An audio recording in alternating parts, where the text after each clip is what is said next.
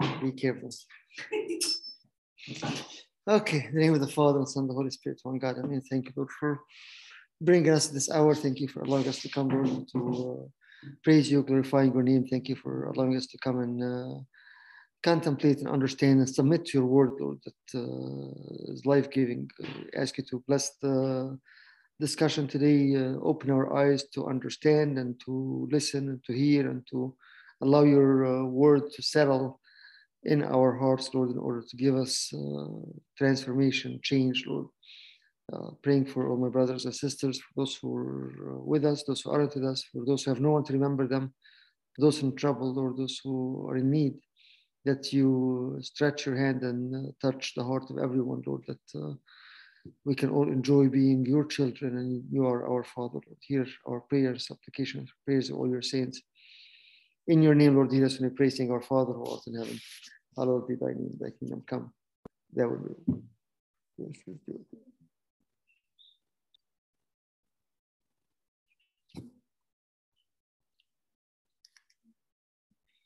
Amen.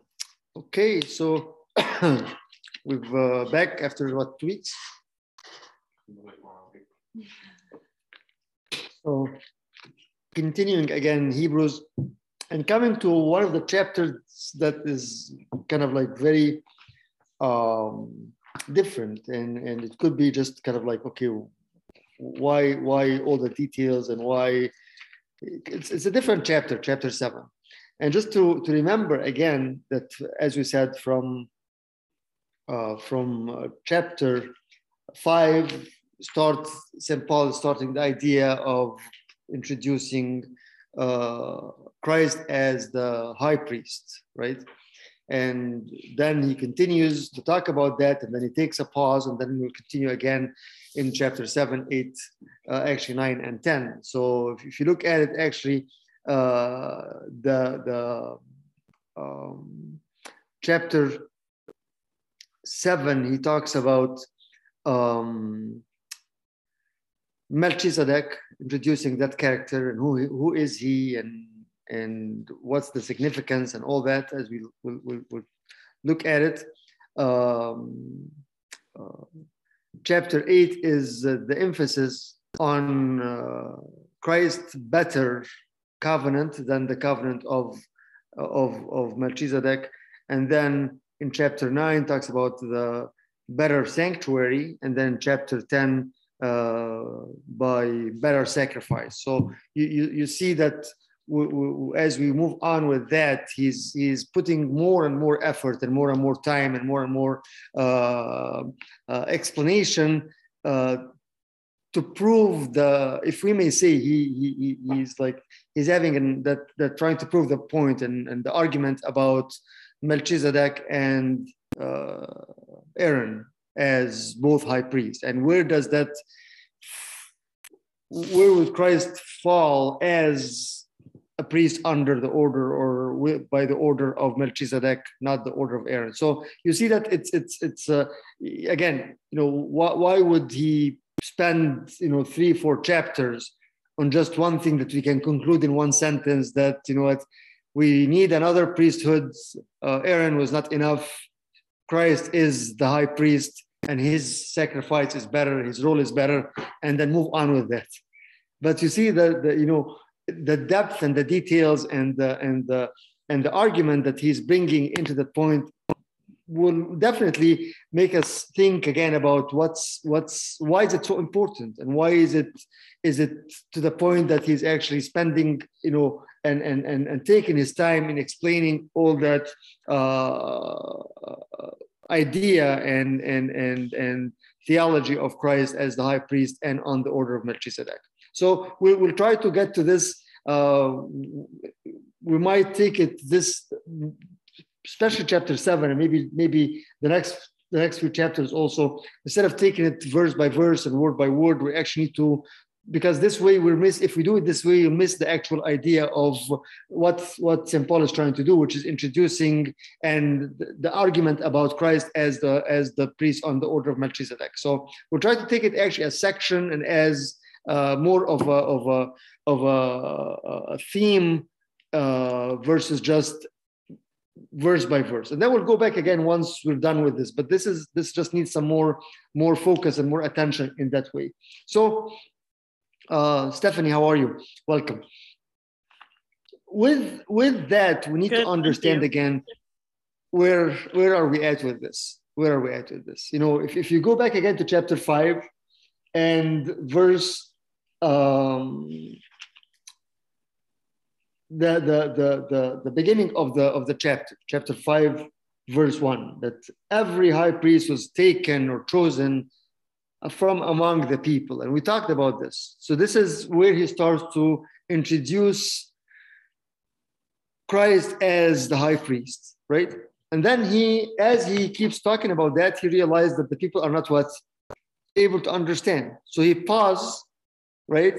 And start the teaching about, you're still babes, you need to grow up in order to understand the whole idea of the priesthood and Christ's role as the high priest. And then he talks about this for a while and then comes back again with chapter 7 with much more details with that, right? So in order to do this also, let me just bring back the fact that why, and remember, we need to remind each other about this again. Why was Hebrews written?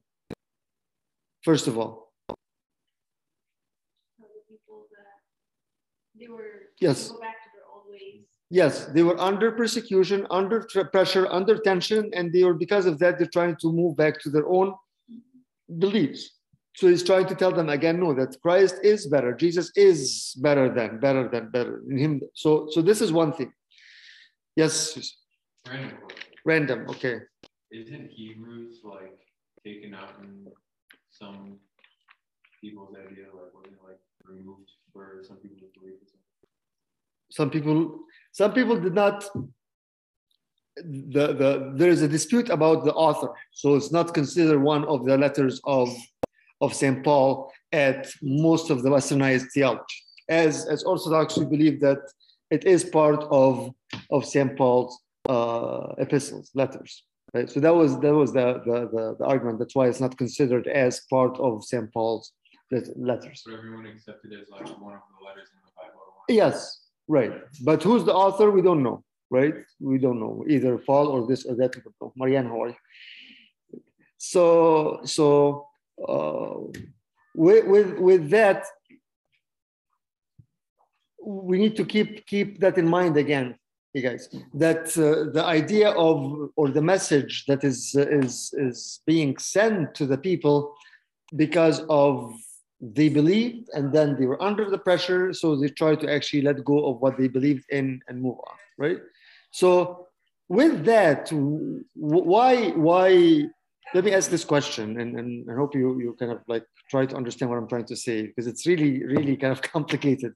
But why specifically in this letter that St. Paul is spending a lot of time and a lot of effort and a lot of resources to explain the idea of the great high priest based on the whole theme of the letter itself? So what is the significance? Again, what is the significance of presenting Christ as the great high priest for people who were believers at one point, and they're still believers, but they are, because of the pressure that they are under, they are actually deviating from the truth again. So what's the significance of stressing on the fact that Christ is the great high priest for them at that point who were under the pressure of persecution, and then they are going to leave the faith? What is the significance of Christ as the great high priest? Well, remember what you were telling us about the high priest? Yes. Back in the day, well, like before. Yes. Them, and how when the high priest dies, all the people who were like condemned are able to return. That's with the cities of refuge, correct? Yes. Yes. So I think the significance would be showing that although that they may have condemned themselves or, distanced themselves or ran away from the word truth. Okay. That because Christ died for us, that the high priest, that they are now allowed to be worthy to come back. So giving the high priest to them as he is the only way to bring them back. That's what you're saying, right? Because they were in a way, leaving that, right? Let's take it back again to one step, even earlier than that, which is the need for the priesthood for the time of Moses and the people in the wilderness. Why at one point there was a need for priesthood at that time? So we know from the Torah, from Exodus, from Numbers, that the idea of choosing a certain tribe and sanctifying the tribe to be the priesthood wasn't from the beginning. So all the time before Moses, or even till the time that the Lord started giving the commandment to sanctify the people for priesthood, there was no priesthood, right? So what brought the need for priesthood? Something to do with sacrifice. What is the need for sacrifice? Well, I mean, like they weren't offering worthy sacrifices. The atonement, because of what? Like before the priest, people were still sacrificing, offering, but it wasn't only the priest, right? Like yes. Telling us about, there was a verse that says like confess to each other, and like there's not like one person that's worthy or like knows the rituals, so that's why they needed. People start at one point to not to obey the law, right? So instead of them being able to offer, at one point they were all what? In a way deviated from the obedience and obeying the law. So because of that, people said, or God said, okay, you know what? Nobody's worthy to offer and to stand in front of me. I'll have to sanctify certain people. These people will be the one who will offer on behalf of the rest, right? So with that in mind, that brings us back again what we're talking about today, because under the theme of Hebrews, the idea that people were trying to original faith, because of St. Paul here is saying the only way to go through and to live, to survive the persecution is to be in God's presence, right? In order to be in God's presence, either you are fully obedient to the law, which is not happening, or you need somebody to do what? To bring you to God's presence. See where is this going? So that's why he's spending so much time on the idea again of the high priest, because he basically is saying that in order for you to go through the persecution and be strengthened and be able to survive, the only way you will survive is when you are in his presence. And there is no way you can be in his presence without what? Without a mediator, right? Oh, everybody, as he said in Romans, everybody is what? Is condemned, right? No one is righteous anymore. And then he's saying that, okay, since the only way to bring you in the presence of God is the priesthood or the mediator, then that priesthood that we're talking about is what? Is not enough. It's not able to bring you. So that's why there is a need for what? For a better high priest, for a better priesthood, right?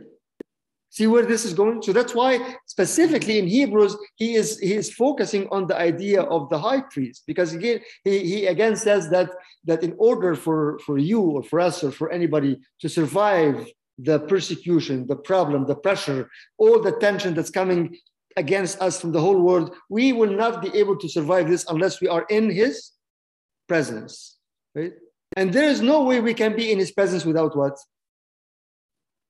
Better priesthood, with the set of Christ. Because obviously all the sacrifices and all the system of the sacrificial work and all the priesthood of Aaron was not enough to do what? To bring you, to sanctify you. And that's why there is the need for Christ as the great high priest to do this. Okay? And that actually becomes very, very relevant to us right now. Because as we understood before, that the persecution is not just that person who's standing with a sword against your neck or a gun and pointed to your head, saying what, believe or deny or you'll be killed. But the persecution, what we're talking about, is everything that is trying to pressure us to do what? To live against the word, against the commandment, right? And you see this as we will discuss it today, that St. Paul is presenting Melchizedek as what? As the king of what?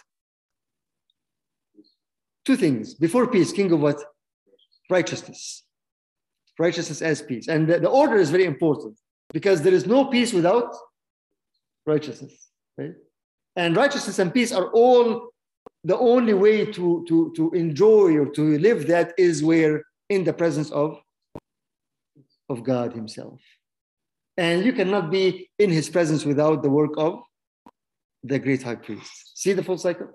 So that's why, again, he will spend, again, he started in chapter 5, he's continuing in 7, 8, 9, and 10 about Melchizedek, about the high priest. As we said earlier, all this 3-4 chapters can be summarized in just one verse, and that's it, right? And that's why it becomes very, very relevant to us now, because again, there is no way for us to be in the presence of God without the sacrificial work and the high priest, which is Christ himself, right? So that's kind of general thing for those chapters. Just gonna take it step by step and see exactly where we at with this, right? Questions so far or comments? This might be an ignorant question, but Go ahead, Maria. how would that not be perceived as like an insult, I guess, to Aaron? How could it not be perceived How as? could it be perceived as like an insult? And like that was insufficient to basically the insufficient. Because we look at the work of Aaron and the work of the priest of Aaron at that time as an actual shadow of the things to come, right? So at that time, it's exactly as if you're asking the question of why didn't Christ come right away after the fall, right? Because if he would have come right away, then there was no need for all that sacrificial system and work, right? But that was all in the plan of preparing the people for the fullness of the time. So at one point, the work of Aaron and the priesthood of Aaron actually did what's supposed to be done at that time, right? Which is again the idea of the atonement, the idea of the sacrifice, the idea of putting, the person will put his hand on the animal, and the priest will put his hand on the animal, and then they slaughter the animal, and then the blood will be sprinkled as a purification. But again, there was no purification, right? So it was actually, but it worked at that time to prepare the people and to do the job that it was supposed to be done till the fullness of the time, right?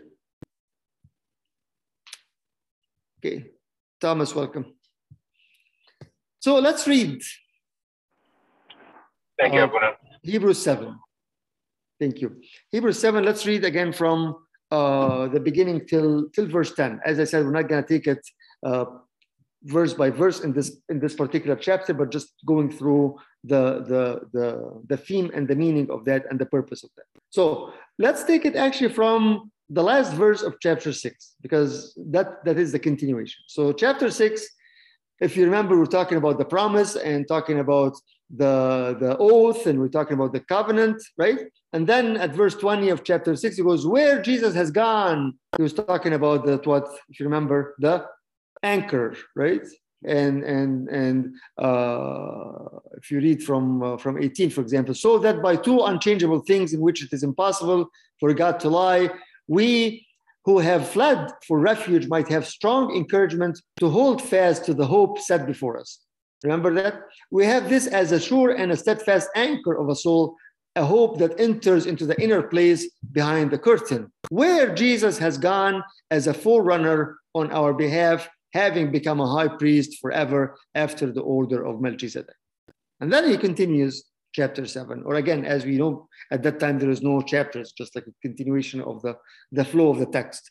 4, so he said that as Christ came as a priest on the order of Melchizedek. Now he's going to start to talk more about who Melchizedek is and comparing that with Christ.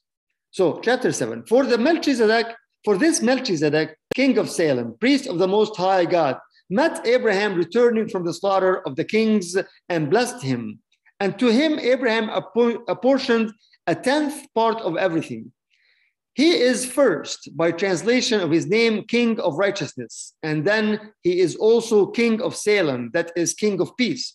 He is without father or mother or genealogy, having neither beginning of days nor end of life, but resembling the Son of God, he continues a priest forever.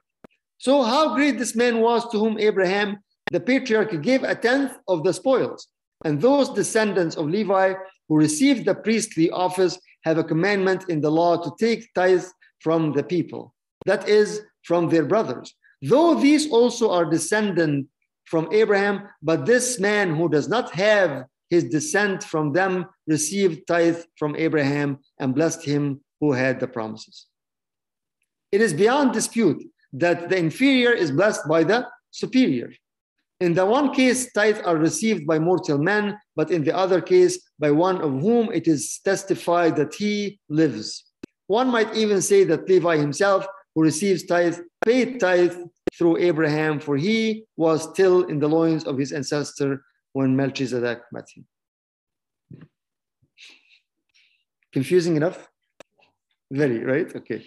Again, like, why all those things? Like, again, this all can be just, put into one thing. Okay, that there was a need for a priesthood. Christ came as a high priest on the order of Melchizedek, that he can fulfill the law and the atonement and so forth, and then move on to the next thing. So what is he trying to say here?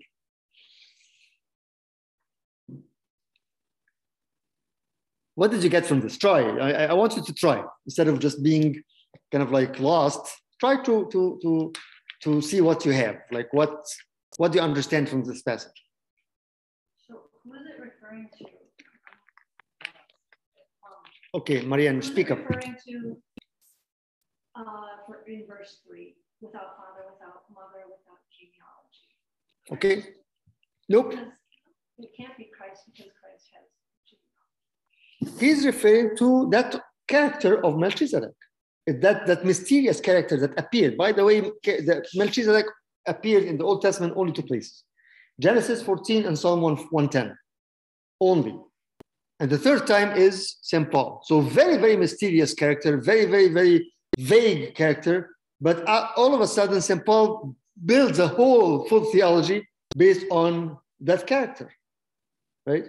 So in order to understand this, we have to actually go back to Genesis 14 to understand what happened at that time, right? So if somebody opened Genesis 14 from 17 to 24, we'll bring it here also. So we have the text in front of us and understand again what is he talking about in order to go on with this. So Genesis 14 from 17 to 24, right on the screen. I'm sharing it on the screen also. You can see it, right? After this, or after his return. So what happened is, let's read from 13 so know exactly where is the flow of the text. Abraham was attacked at one point by 5 kings. So Abraham actually went and had a huge battle against those kings, and he was able to slaughter them, right? On his way back from that character, Melchizedek, appeared to him, or met him. Let me see, met himself appeared to him, met him, right? And he blessed him. And Abraham offered to him tithe. Again, the tithe, the law of the tithe came where? During the time of Abraham or after the time of Abraham? When did the law of the tithe was introduced to the people? Before Abraham? Through whom the commandments came? Moses. Where is Moses in reference to Abraham? Before or after? After, right? So meaning that the commandments to tithe everything didn't come till after that. But somehow Abraham knew. Some people actually say that that was an actual common practice for even people who did not know God. Just a common practice of the culture at that time, that they would give tithe to a god. Right? So here Abraham is coming back from the fight, and he meets Melchizedek, and then he blesses him. Abraham gives him the tithe, and then he goes on with his life. So that's what Genesis 14 is. Let's read from 13. Then one who had escaped came and told Abraham, who was Abraham at this time instead of Abraham, the Hebrew. And this is the first time, as I mentioned this before, this is the first time that Abraham is called the Hebrew. The Hebrew. The Hebrew means what? Just a side note. The Hebrew means the one who crossed over. Hebrew, Abar. So Ibrani, Hebrew. This is the whole word is coming from that understanding that he crossed over.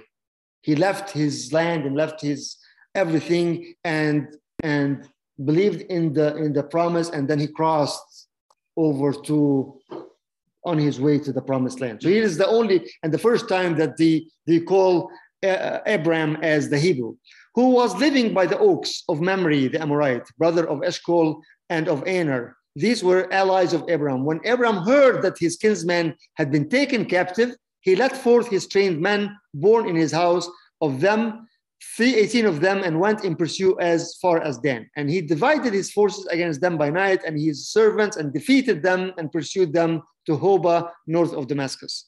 Then he brought back all the possessions, and also brought back his kinsman Lot with his possessions, and the women and the people. So they were attacked. Lot and the people and the women were taken as captives. Abraham got his people together and go, and then he went and defeated and retrieved again, or freed Lot and his, right?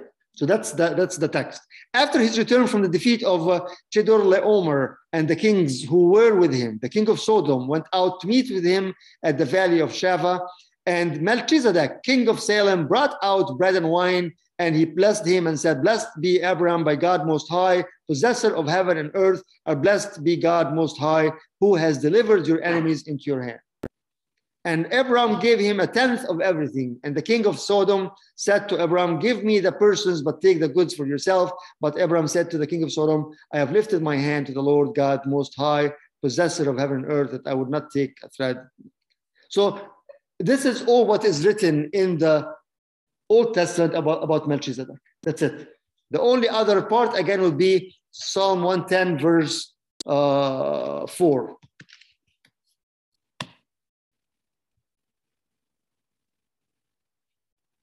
The Lord has sworn and will not change his mind. You are a priest forever after the order of Melchizedek. That's it. Okay, right? And then St. Paul comes and take that character and build that whole 4 chapters about it. So back again to Hebrews. Back again to Hebrews. When he talks about, "For this Melchizedek, king of Salem, priest of the Most High God, met Abraham returning from the slaughter of the kings and blessed him. And to him, Abraham appointed 1/10 part of everything." And then he started to describe who that Melchizedek is. He is, first, by translation of his name, King of Righteousness. And I'll go through this after I read the text. So he's King of Righteousness. And then he's also King of Salem. That is King of Peace. He is without father. Why he is without father or mother or genealogy? Because we don't know. Simply because it does not mention. So there's no theology, right? It's just like that man that came all of a sudden in the scripture, nobody ever talked about him before. Usually, when you talk about somebody, if you look at the book of Kings, for example, or Chronicles, King so and so, his mother was so and so, his father was so and so, he lived so and so, and you have the whole information about him. Here, all what we know is okay. And Melchizedek, the king of Salem, appeared to him and said, "Blessed are you," right?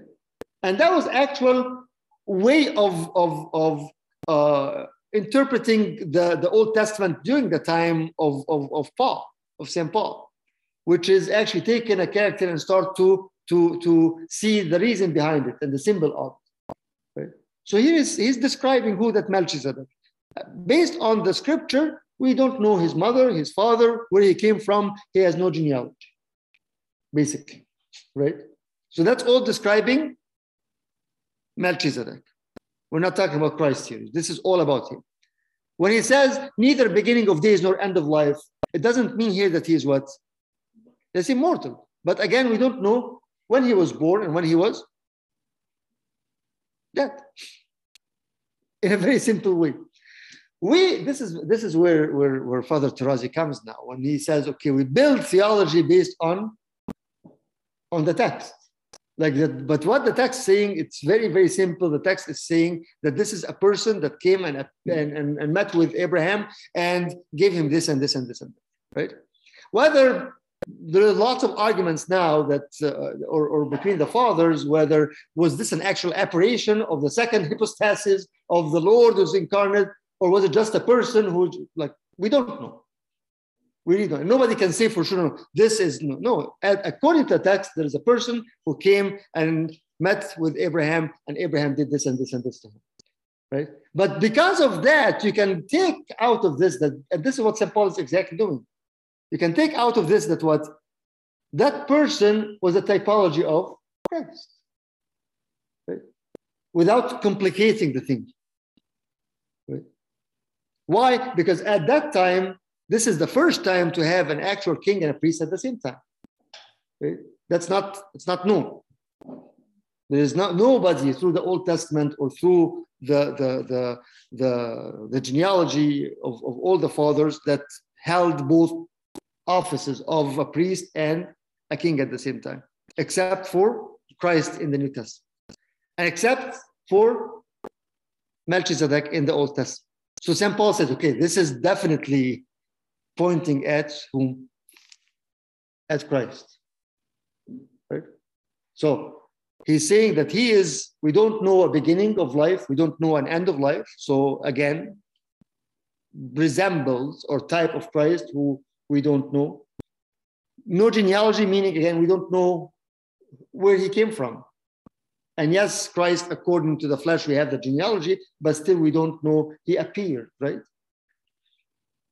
So in a way, he is introducing that.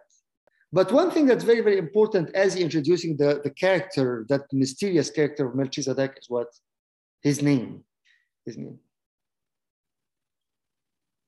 In the actual, if you look up Melchizedek, what does it mean? As we know from our own knowledge.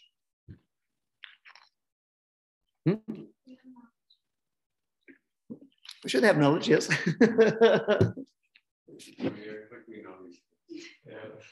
Okay. Like, what does Hebrew mean, as we all clearly know? Yeah. Okay. We just, those of you who are deacons, we always say this when we have a bishop and just kind of keep saying it, and we don't understand anything. So that's it's okay. but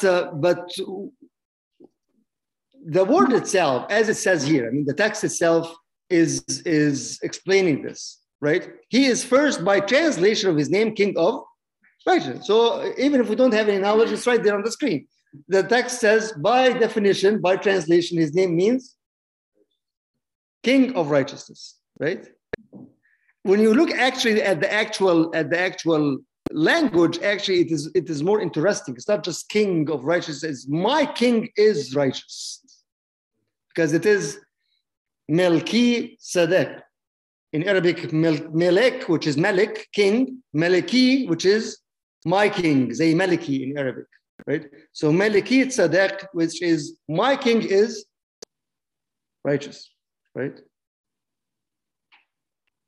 But then what's important also that he says also, again, as we said as we brought it up in Genesis, that his name is, that he is king of what? King of Shalem, which is translated as King of Peace. And remember what I was just saying about that in order to be able to go through the tribulation, go through the hard time, and go through the pressure, we need to have what? To be in his presence, right? And his presence gives what? Righteousness and peace. Righteousness first and peace. There is no peace without righteousness. Right? And that's why he's saying again that the normal priesthood of Aaron did not bring peace or did not bring righteousness, right? It was a commandment, do this in order to be cleansed, right? But it never solved the issue. It never repaired the problem. It never brought back the nature to the original nature before the fall, right? So when this is happening and St. Paul is taking that character and building on it, that idea of Christ on the order of Melchizedek, he's saying that what? That the only one that will bring you to God's presence is the one who can offer what? Righteousness and peace. See? And then you take this backward again. You know, a lot of times you say, okay, well, I can't feel God's presence, right? How many times have you said this? Here, all the time, right? Like always, like, I don't know where God is. I try to pray and he's not there. Open the Bible and he's not there. I go to church, I'm so bored, right? So let's go backward. What would be, based on what we're just saying now, what would be the problem?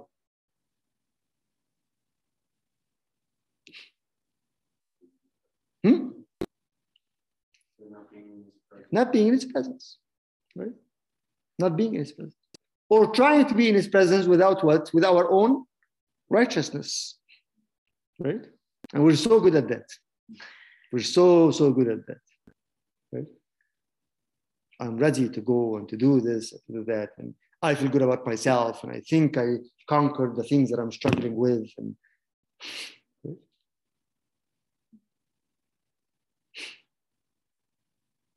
So that's what he's saying here now. That remember, again, beside all the theology, let's just put the theology aside now, but just the simple fact that you need a better priesthood in order to bring you to the Father.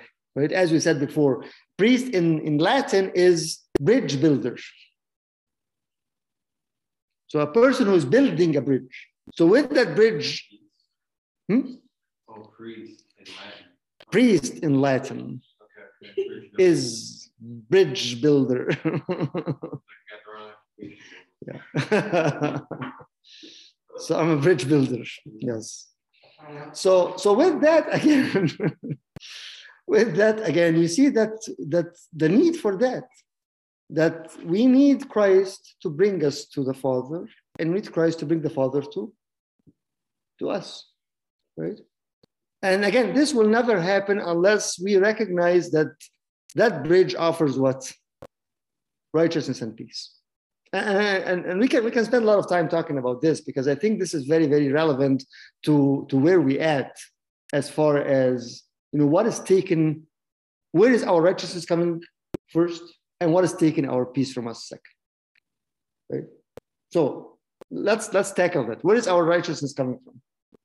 In a very practical way. Don't give me a Sunday school answer. Well, I actually want to ask how we receive the high priest's righteousness, because it's evident that the righteousness comes from ourselves.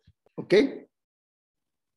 Well, I want to know, like, what steps and how we are able to separate what's our own righteousness and what's God's righteousness. Well, that's why he started about talking about this in the end of chapter 4 and chapter 5, right? That we have a high priest who went through the heavens, right? He took us with him. And we have, as we said at the end of chapter 6, we have that hope, and we are steadfast in that anchor, and that anchor is Christ who took us behind the curtain, right? So all those things meaning what? That just being with him or being in him, we're able to receive that, right? But the point is, when we, as the people of the Hebrews did, when we try to go back again to our own ways of acquiring righteousness. Right? To them was the old priesthood. And to us, you can remove the old priesthood and put what?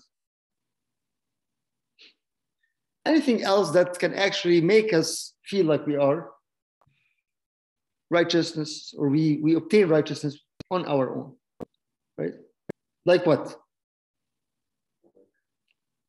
Work in what way? Right.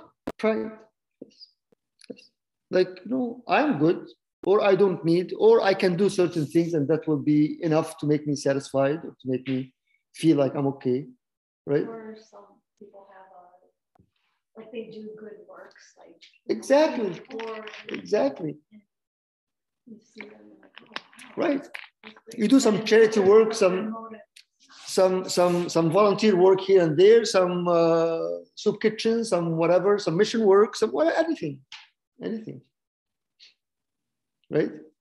But the actual purpose and the actual reason behind it is not there. Right? And again, as we said, the definition of Melchizedek is just not coming out of anywhere. I mean, specifically being righteousness, and specifically being the king of Salem, the king of peace. King of Salem or Shalem, which actually an actual city, which is actually developed later on to the city of Jerusalem, right? City of peace.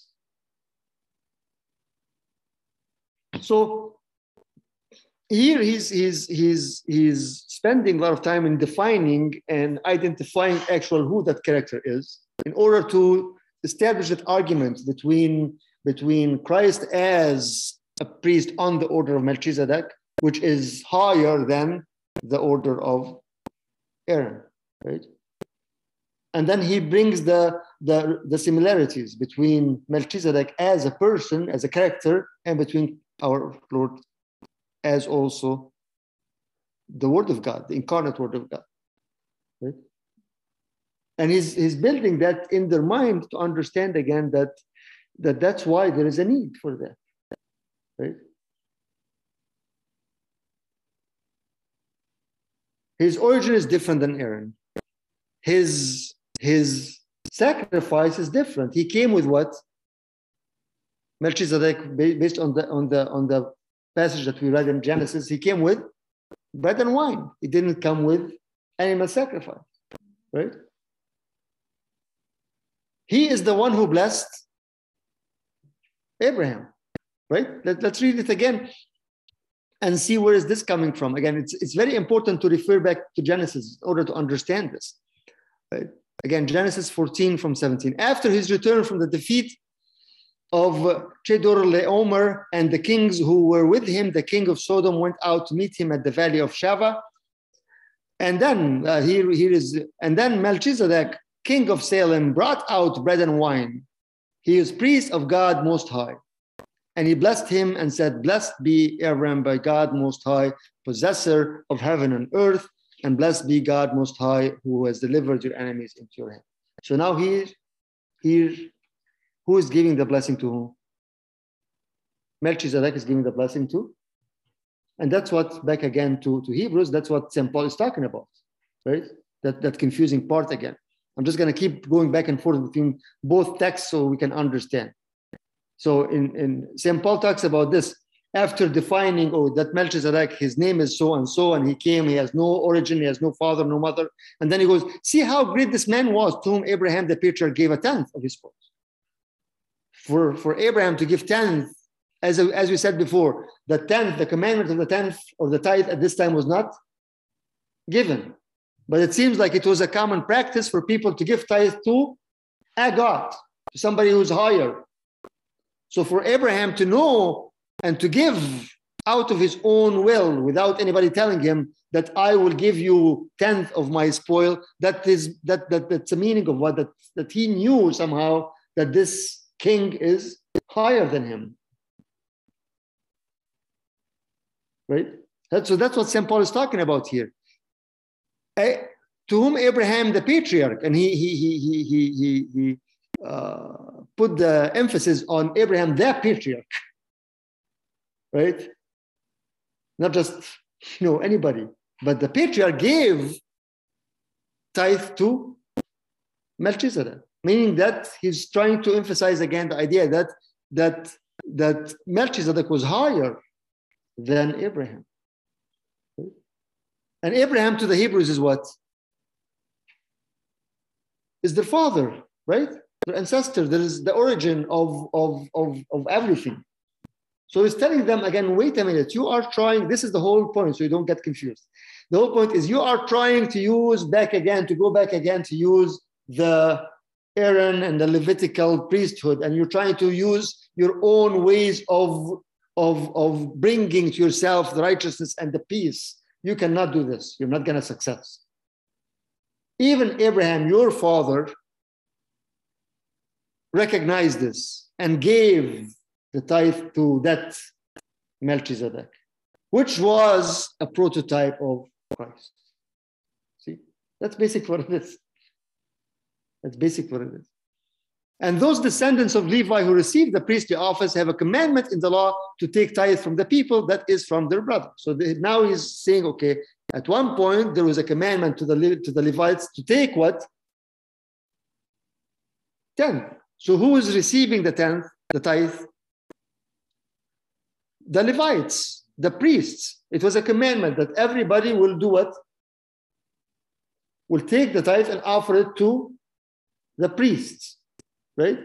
So he's saying again, if that was the commandment, and then without knowing the commandment, Abraham gave this already to that Melchizedek, so that must be that he must be a high priest and higher than what came later, right? That is from their brothers, though these also are descendant from Abraham.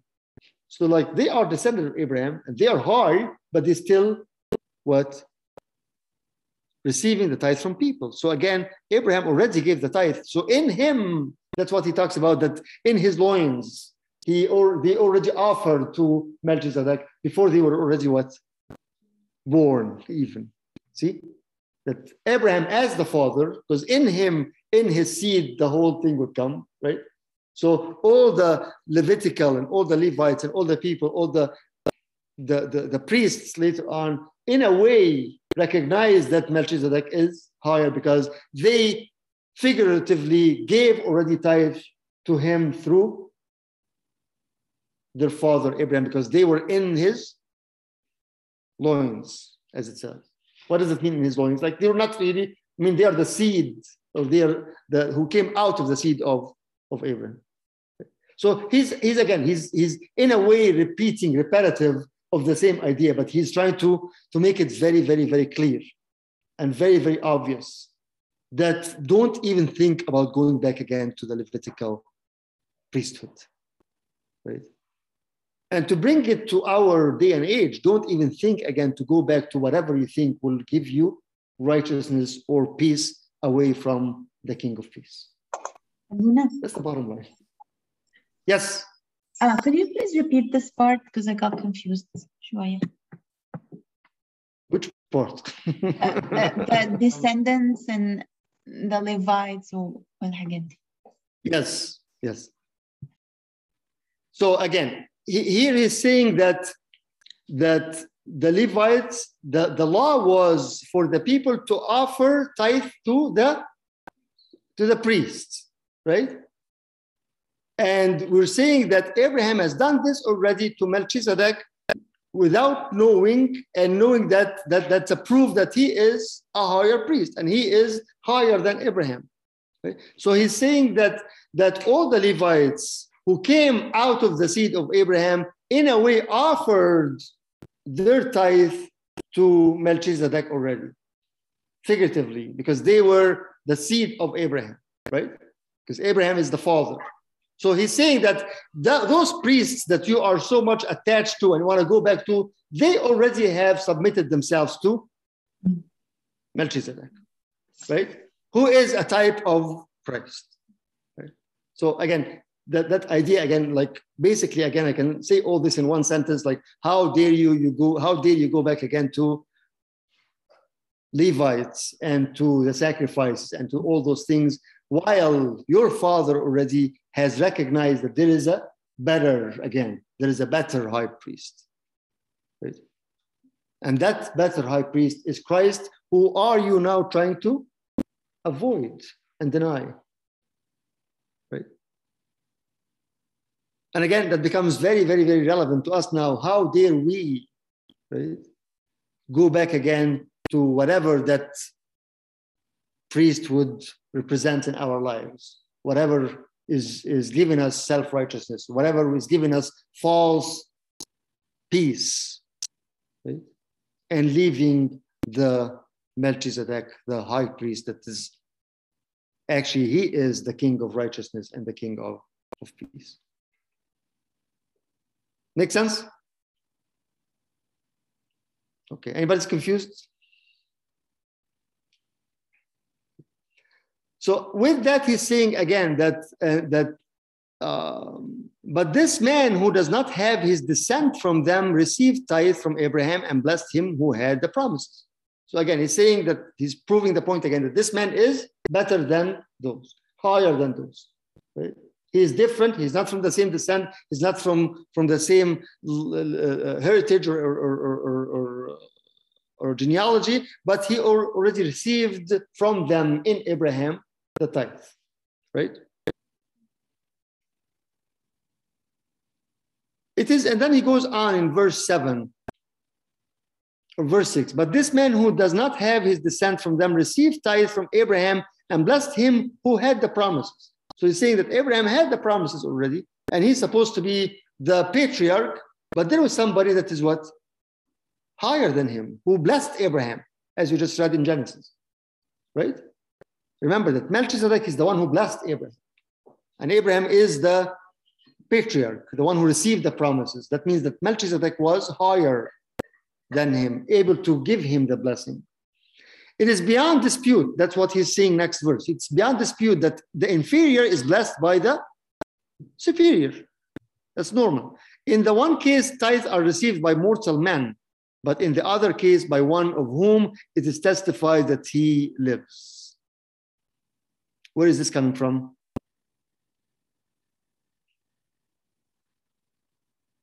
Now I'm going to confuse you again.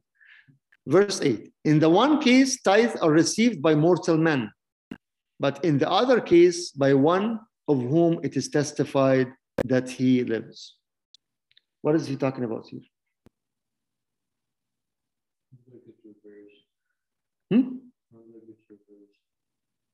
Or is our tithe going to the high priest in their morning? Why? Well, I'm asking that what's going on. We said that Melchizedek is mentioned in two places, Genesis 14 and Psalm 110. Psalm 110, 4 says what? The Lord has sworn and will not change his mind. You are a priest forever. Forever, right? After the order of Melchizedek. So now he's changing the topic, if I may say, not changing the topic, but changing the focus from Melchizedek as the actual person into Melchizedek, the what? The prototype of Christ, exactly. So he's saying that by offering to Melchizedek, who was the type of Christ, you're offering to a man that is what? Immortal. See? Does it make sense? So that's what he's talking about here in verse 8. In the one case, tithes are received by mortal men, but in the other case, by one of whom it is testified that he lives. So here is talking again that Melchizedek was what? A type of Christ, right? And that's who we should be offering, right? And that's why it's very important. Again, if we take this back to our life, which is, are we offering to mortal people, or we're offering to the one immortal, right? Like he's trying to say, like, it doesn't make sense to keep offering and keep submitting and keep elevating people who are what?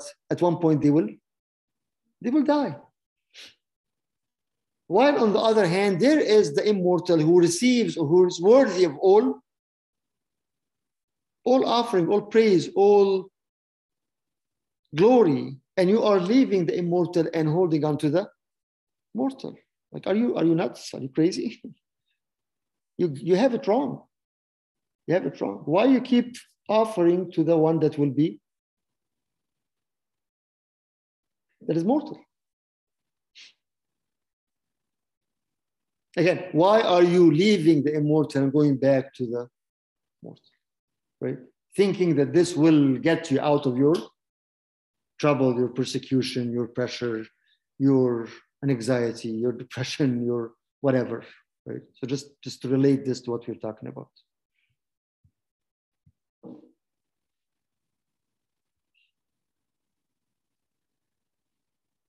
It is beyond dispute that the inferior blessed by the superior. In one case, tithes are received by mortal man, but in the other case, by one of whom it is testified that he lives. One might even say that Levi himself, who received tithe, paid tithe through Abraham. So that's what we were talking about, Doreen, earlier, that Levi himself, received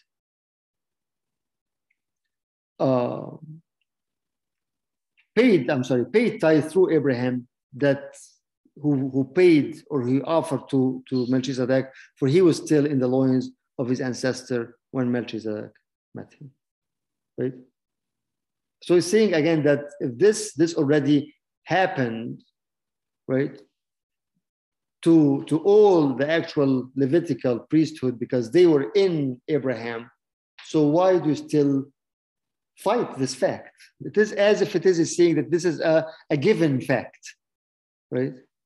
Exactly, if you want to apply this to us, it's a given fact that we are one with Christ, right? That's what he said. But then you go on and try to do it, to discover the whole thing again, and try to what will make me able to be united with them? Like, you are united with them, right? Like, what are we doing every Sunday?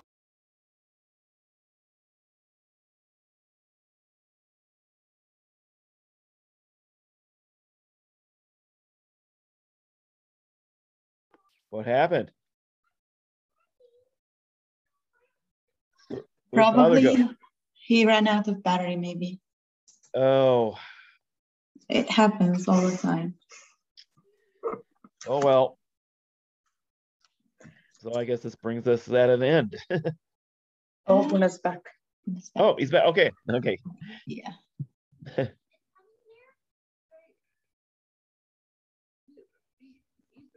Are we in a breakout room or weird? Abuna. You're muted. Buddha. I'm here. There he is. All right. What's happening? Doreen's question is that she We don't know. disappointed. Can you hear me? Okay. Yes, we I have can. no idea. Okay. Sorry, my computer is acting up for some reason.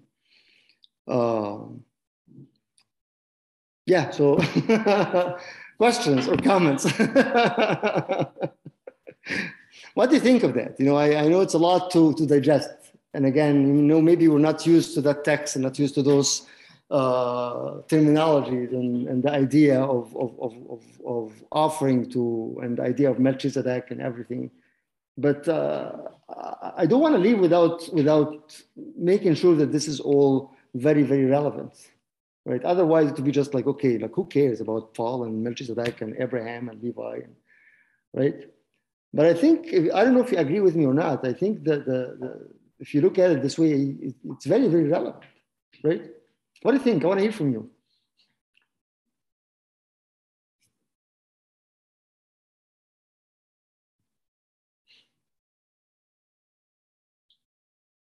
The idea, again, of basically finding or trying to go to a different source versus the King of righteousness and the King of peace. This is the big headline of this passage, that he is the King of righteousness, he is the King of peace. We need to submit to him, to offer, to recognize him, but we don't. Instead of doing this, we go back to trying to find another priesthood.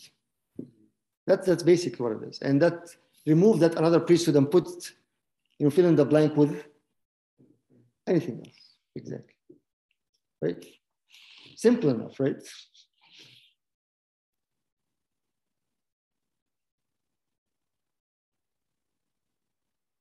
But again, remember, the name, and as we said, I was reading this, the names then are not the names now. Now anybody is naming any baby, any name without even like, okay. But at that time, the name was very, very significant. So when we call Melchizedek, Meleki Sadek, my king is righteous, is declaration of who that is and who that is to me. Because again, the name has that what is it in grammar? That my is what? Like the ownership. Possessive. Yes, possessive. Thank you. Malakiya in Arabic, right? Like Malaki Sadek. And that doesn't appear in the word either in Arabic or in English. But it's very, very important when you say, no, it's my king. And then you link and you see that righteousness and peace comes together. There is no righteousness first and then peace. So if you're trying to find peace without righteousness, or if you claim that you have righteousness and you don't have peace, it's a question mark. It's a question mark. I think that's a huge point because so many people with a problem like students, you say like, oh, I can't find peace. Like, why can't there be peace? Why can't I feel peace? Right. The missing component to that is Or righteousness, or the true righteousness, because we can claim that we are righteousness, but not, and you see this all the time. No, I'm not. I'm the first one. Like, we are claiming righteousness and doing this and that, but then there's no peace. We're all over the place. We're so agitated. Anything that comes, we're just like, we're on the edge all the time. So like, wait a minute, that's not what he's offering. That's not what he's offering, right? And that's why, when Abraham offered him, he received what? The blessing. Blessing of the Most High. Not just any blessing. Right? The blessing of the bread and wine. So it's something to definitely think about and to pray about. Because again, if we claim that we are righteous and we are lacking peace, then it's a big question mark. Right? And we are going back again to different priests to try to find righteousness, which is not going to happen. Amen. Okay, thank you. If anybody has any other questions, we'll just conclude with that. Well, as I said, we're this chapter is going to take it into three passages. So the first one is 1 to 10. The second one will go 11 to 17, I believe, and then we'll go on to the last passage after this. And then, for the next couple chapters, you might think that it's repetitive, but actually, as you said earlier, maybe I don't know if you were here when I was saying this or not, but let's bring it back again. So Hebrews 7, the argument of Christ's priesthood like Melchizedek. In Hebrews 8, the emphasis is on Christ's better covenant. So as a high priest, he brings with him what? A covenant. So we'll leave the priesthood and the order of the priesthood into the covenant itself. That's in chapter 8. In chapter 9, the better sanctuary. There's a high priest, there has to be what? A sanctuary. So now we're comparing in chapter 9 the sanctuary of the better or Christ. And then in chapter 10 concludes the section by arguing for Christ's better sacrifice. So don't think it's just a repetitive, about the idea of the high priest, but actually when you think of it this way, it's more focused, right? Different four components or different four angles of that function and the name of Christ as the great high priest. Okay. All right. Let us pray and then we can conclude. In the name of the Father, and the Son, and of the Holy Spirit, one God. Amen. Dear Heavenly Father, Lord, we come to you, Lord. We bow our heads, Lord. We submit to your kingship, Lord, to your lordship, to your priesthood, Lord, as the King of righteousness, as the King of peace, that we are in need, Lord, to connect to and to unite to all the time, Lord. I pray, Lord, that you give us the understanding and the eyes that and the courage, Lord, to understand that a lot of times you just go to different priests and to different sources to find righteousness and to find peace, while you are the only King and the King of Kings, Lord. You are the only one who can offer the blessings, Lord, the blessings of God, the Most High, Lord, that you shower us with these blessings and with this love, Lord. I pray that we practice this as we go this week, Lord, with finding that you are the only source of righteousness, finding that peace that we are missing, Lord, in the midst of chaos and midst of a crazy time that we're going through, Lord, in everything. But let us open the eyes of our understanding to look at you and to see, Lord, as that high priest, Melchizedek, that is offering all the righteousness and all the peace in spite of everything else, Lord. Praying, Lord, that you accept our prayers and our supplications, praying for all my brothers and sisters, praying for those who aren't with us, for those who have no one to remember them, Lord, that you gather us all together as your children, Lord, under your love and under your lordship, Lord. Hear our prayers, supplications, for prayers of all your saints. In your name, Lord, hear us when we pray, saying, Our Father who art in heaven, hallowed be thy name.